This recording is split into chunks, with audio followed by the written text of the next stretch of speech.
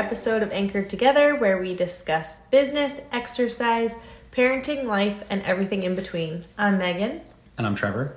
And today we're going to talk a little bit about the Anchored Performance Academy. So we haven't really explained it much or advertised it. Yeah, it's like we're already, I feel like our gym is already like 4 years hear about us from your friends, and then the Performance Academy is even more underground. Yeah, but whatever, it's underground. Fine. Yeah, it works great.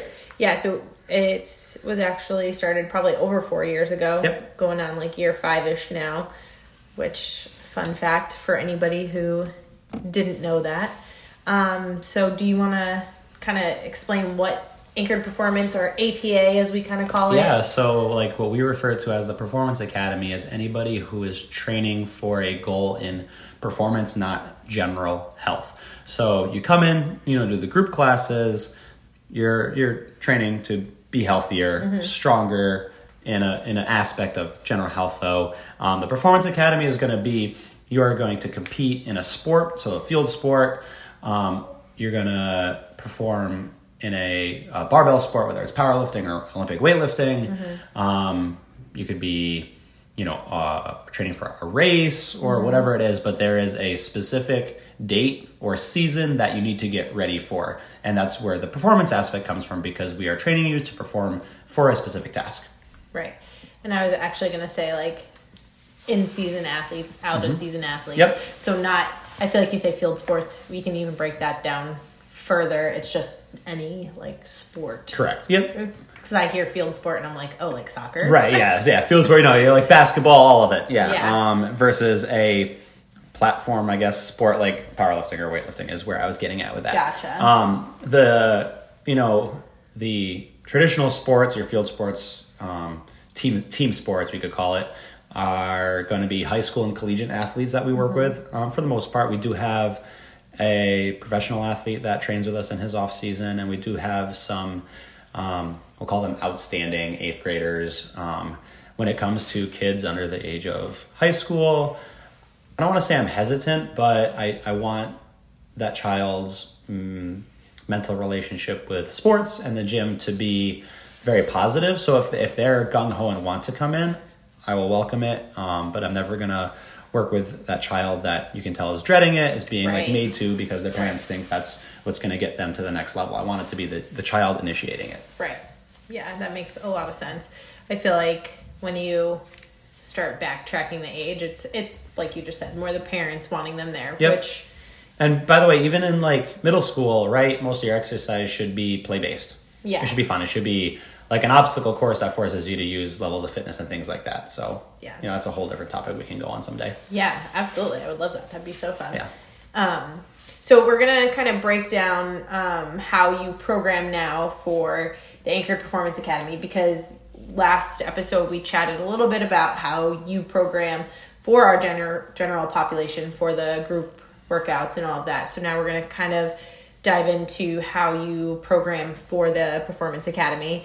And we're going to also use the Anchored Mindset again. So that reminder of what the Anchored Mindset, and if you don't know it by now, I highly... Go back 2 or 3 episodes, Yeah, go back and listen to what the Anchored Mindset is and what we've kind of developed as our pillars of what Anchored is.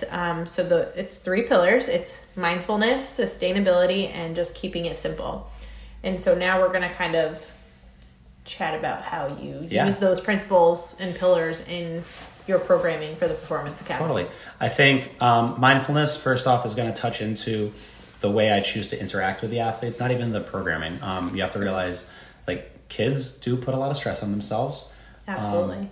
They get stress put on them as well. So whether it is school performance, friends, relationships, family relationships, just developmental stress, whatever it could be. Yeah. You don't know what you're coming into, from a kid, whether they had a conversation with a parent that pissed them off, or a coach did something, or they're trying to make a team they're not sure about, or confidence can be peaks and valleys dramatically, and just mindset in general with them can change day to day. So as a coach, you always need to be mindful of that.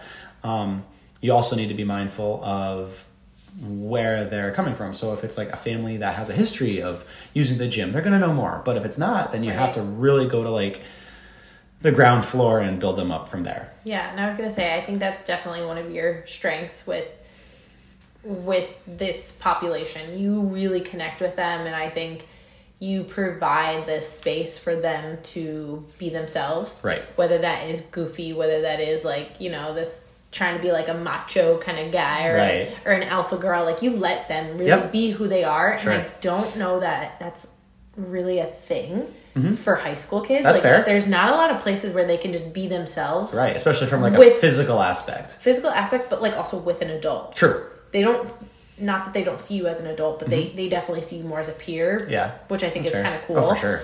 And I have witnessed some of them like coming to you with more like serious things, which I think being an adult, like, who can kind of guide them in other areas outside of fitness. Right, yeah, and not feel cool. like, and have them not feel like they're just going to get a lecture, but you actually listen to them. Yeah. So I think like it's just one of the coolest things that I've actually witnessed you doing with these young athletes.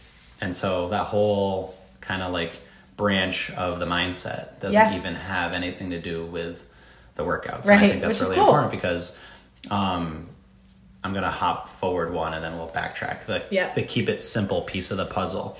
And that is literally, if you can have that mindfulness with the kids, and then on the other piece of it, like, keep the programming simple, they're going to be able to do a lot. And the keep it simple, unfortunately, the like sports specific strength and conditioning world has gone crazy. Yeah. If you were trying to move exactly the same way you do in your sport in the gym, you're giving up massive amounts of strength and power that you can develop. Yeah. You will never get as strong mimicking the exact movement you do in the sport as if you did a big, simple compound lift. And with that, you are never, ever going to do anything exactly the same. Correct. Because no matter how hard you swing a bat over and over and over, that's never going to account for that bird that flies by, and then all of a sudden you're looking over at the bird. Right. Like, it's never going to account for that, like, one person cheering somewhere that you hear. Like, you can never do something the same. And so to get strong in like a squat and those compound movements is truly going to be the way to get strong. Yeah, you know, like, practice those foundational movement patterns, your squat, your hinge, your push, your pull. Yep. And let them realize that doing or getting very good at these simple tasks is going to carry over more to the finer motor skills. Yep. And by the way, these kids, I keep it simple here because everywhere else it's not. Absolutely.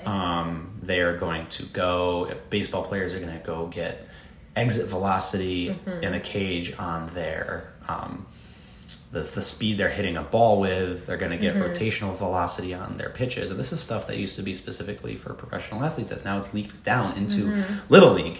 Which is 12-year-olds. I never knew exit velocity when I was I didn't know that was a thing. No. Right? I just knew batting average, right, hits, home runs, whatever. Yeah. So it's a really interesting thing, and then the volume that kids are playing sports now is significant, and I'm not gonna like use this as a soapbox to preach to like slow your kids down, but when you come to me, you're gonna know that I account for that. When I program for my athletes, we will train speed and power, but you're not gonna have kids come in here and hit an agility ladder for 15 minutes because chances are at their practice, they probably did some sort of convoluted drill for more than 15 minutes. So I do not need to add to that pile. That bucket is full. Right, absolutely. They're going to move their body weight for like 1 to 3 reps fast and with high quality. They're going to move barbells from like 3 to 5 reps heavy with quality. And then we're going to hit some higher rep movements just to shore up all those smaller muscles that protect you from getting hurt. And that's honestly like a very simple template for athletes. And you just need to know which muscle groups they need to do more of. And then as they get closer to a season, you focus less on having them increase their weight and focus on having them increase the speed that they move the weight. Oh, and that's cool. Because like with athletes, having them be like long-term consistent is hard. They're playing other sports, they're going on vacations, whatever it might be. So to write like a 16-week program for a high school kid you're wishing for the best. So I'll program like 3 weeks at a time. Yeah. Hopefully an athlete can be consistent for 3 weeks. And then we'll pivot and we'll do a different stimulus. Not to mention when you're catching kids in like different ages and different phases of puberty, if I were to say like every 4th week you're deloading, but your hormones are so high that you're basically on steroids, you do not need to deload, and you would be, really limiting yourself on progress. So that's, I think, one thing that, again, keep it simple, 3 weeks at a time. Right.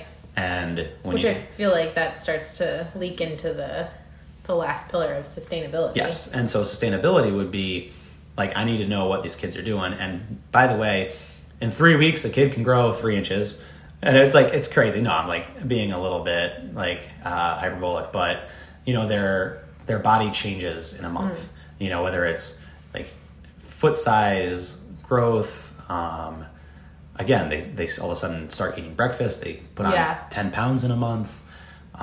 They just change. Right. Correct. Their mindset, they realize, oh my gosh, I was doing something different. Or if we're talking about like learning motor patterns for the first time, they could come in for 3 weeks and every rep of a squat looks different.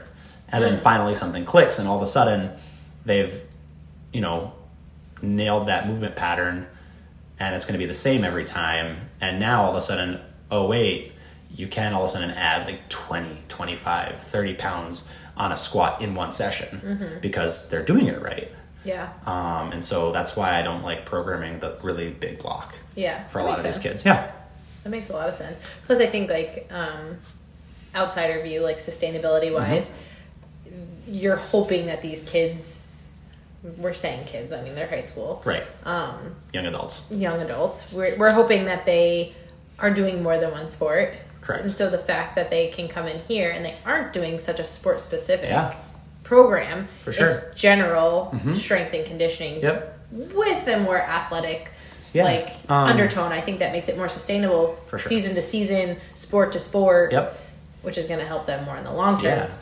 Be a better athlete. Like, they're right. And there's like these like little foundational pillars you want to do. You want to make sure that they can get into a deep enough squat safely. You want to make sure that their hamstrings are strong enough that they don't pull a muscle. You want to make sure that they can, decelerate like lateral motion so that they don't roll an ankle or twist a knee. Right. You want to make sure that their back and shoulders are strong enough that nothing funky happens from whether it's impact or repetitive throwing. And, there's like just little things. Like if you see an athlete move one way, who's to say like someone can back squat, someone can box squat, someone can use a safety bar for a squat, someone can front squat. Some athletes just use, single leg variations, but you can watch how they move and then make that choice after. I'm a firm believer in watch first, then change, not teach them how to do it this way. Yeah. Because then they think they have to do it that way forever because you don't. Right. That's an interesting mindset. So and the last thing I want to do is like cloud their Right. opinion of what it needs to look like. Right, which I'm sure they're getting from everyone. Oh, for sure. Or TikTok or Instagram, because that's where everyone learns everything about fitness exactly. Pivoting a little bit away from the high school athletes, and I would assume like what you were calling your field sport athletes. What was the other one?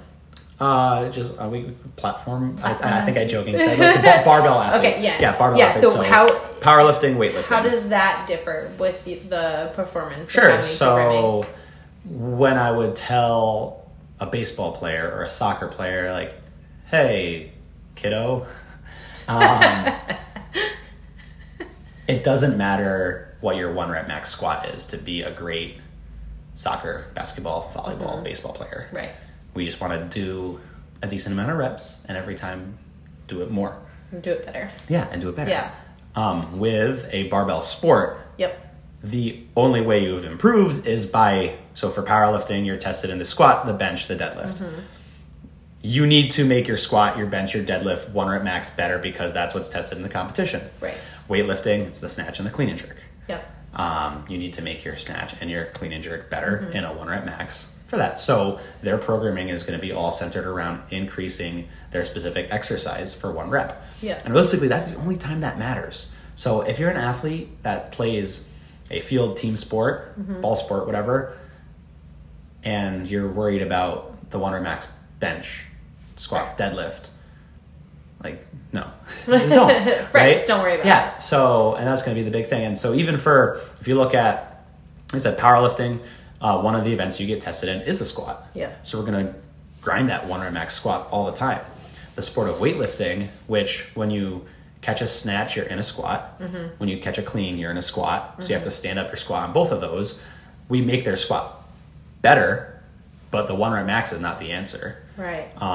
That's going to be like working heavy doubles, heavy triples, getting better at moving specific weights faster, because it all carries over to the 2 things you're tested in.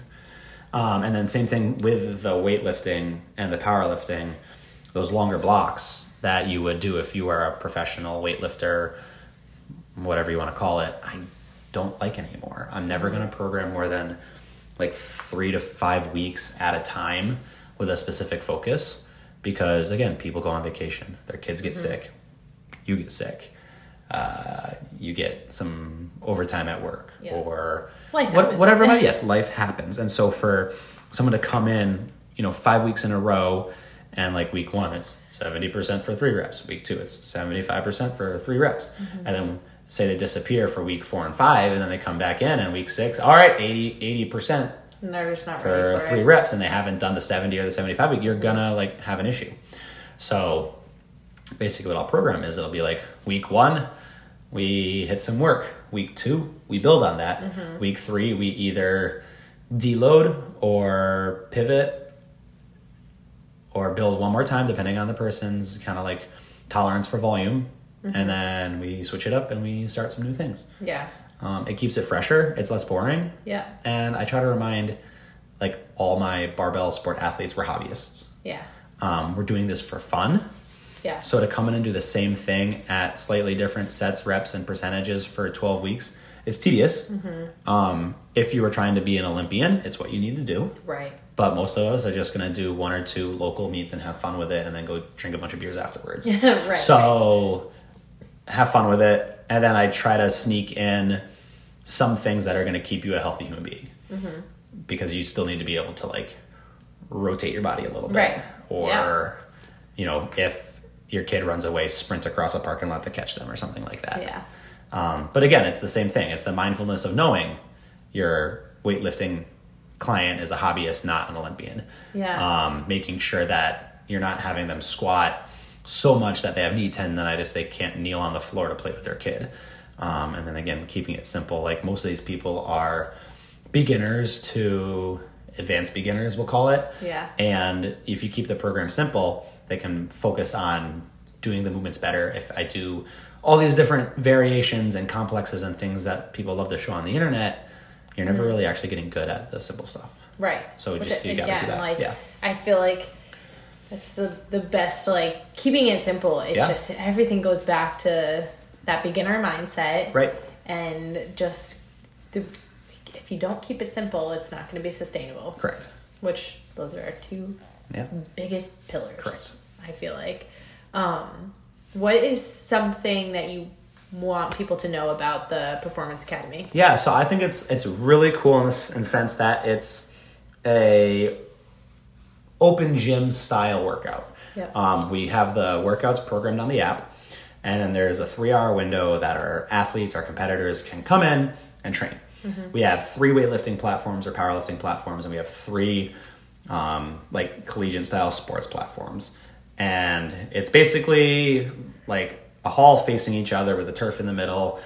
And so we have, college weightlifters with high school baseball and soccer players, with 45-year-old weightlifters, with late 20s former collegiate athletes, training and building each other up and helping each other out, tips and advice, also like being silly and fun and joking about things. But what's really cool to see, like someone who's a junior in high school to somebody who has kids who are a junior in high school, during your workout, like life lessons are taught. Like, I remember doing that. This is what happened.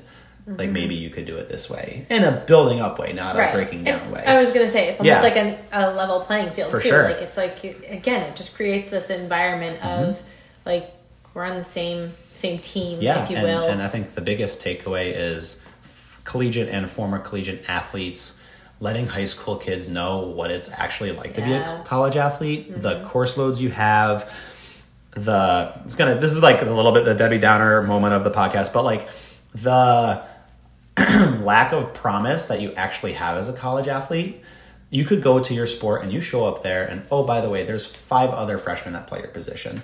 And you could go from being like the dude or Big the fish boss in the little chick on your team in high school to all of a sudden, wow, every single other, like there's 3 other people at my position that were the same exact thing as me. And like, by the way, none of the 3 of us are the best players on the team. We're just the freshmen. Right. And it's a hard pivot for a lot of people that never sat an inning or minute of their life to now be 3rd or 4th off the bench. Yeah, it's a mindset shift too. And you just have to wait junior year, senior year. And put in your work. Yeah. And there's, other things. It's just like your coaches switch or whatever that might be. So the fact that we have these collegiate athletes here be like sharing stories and how they lock their mindset in to be successful about it. Yeah. Whether it's injuries, coaching changes, school transfers, all that good stuff that you need to know as a college student. And I feel like life happens. Yeah, and I feel like it creates a little bond. For sure. For these, like, I know I had talked a little bit about how I feel like you are a very good sounding board for some of these kids. I think like having a former like collegiate athlete is someone that they could reach out to if they needed like advice or things like that. And I just think like creating that environment and that little sub community within within our tribe is awesome. I think it's important too. I think definitely. This is a whole nother like mindset thing, but I think especially for collegiate athletes, they kind of go, once they're done, it's like, well, now what? And they don't have that what to do next because sports have been their whole life. So I think like it's good for them. They get to like be involved with these kids in that was honestly like what it was for me, right? So throwing javelin in college, there is no post collegiate experience unless you're going to the Olympics. And so I started competing in weightlifting.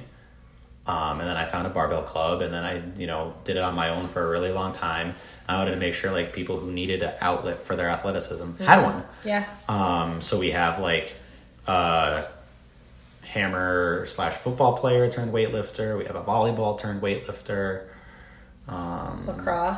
Lacrosse turned weightlifter. Yep. So all that good stuff. So I think it's really cool to see all that happen because it's definitely like you said, it's an outlet. There's a weird gap, right, between college and like adult sports, right? Like you play intramural sports in college, and then like you're that kid at an adult league who's 10 years younger than everybody, and you don't have a fit. So it's good to like find a fit.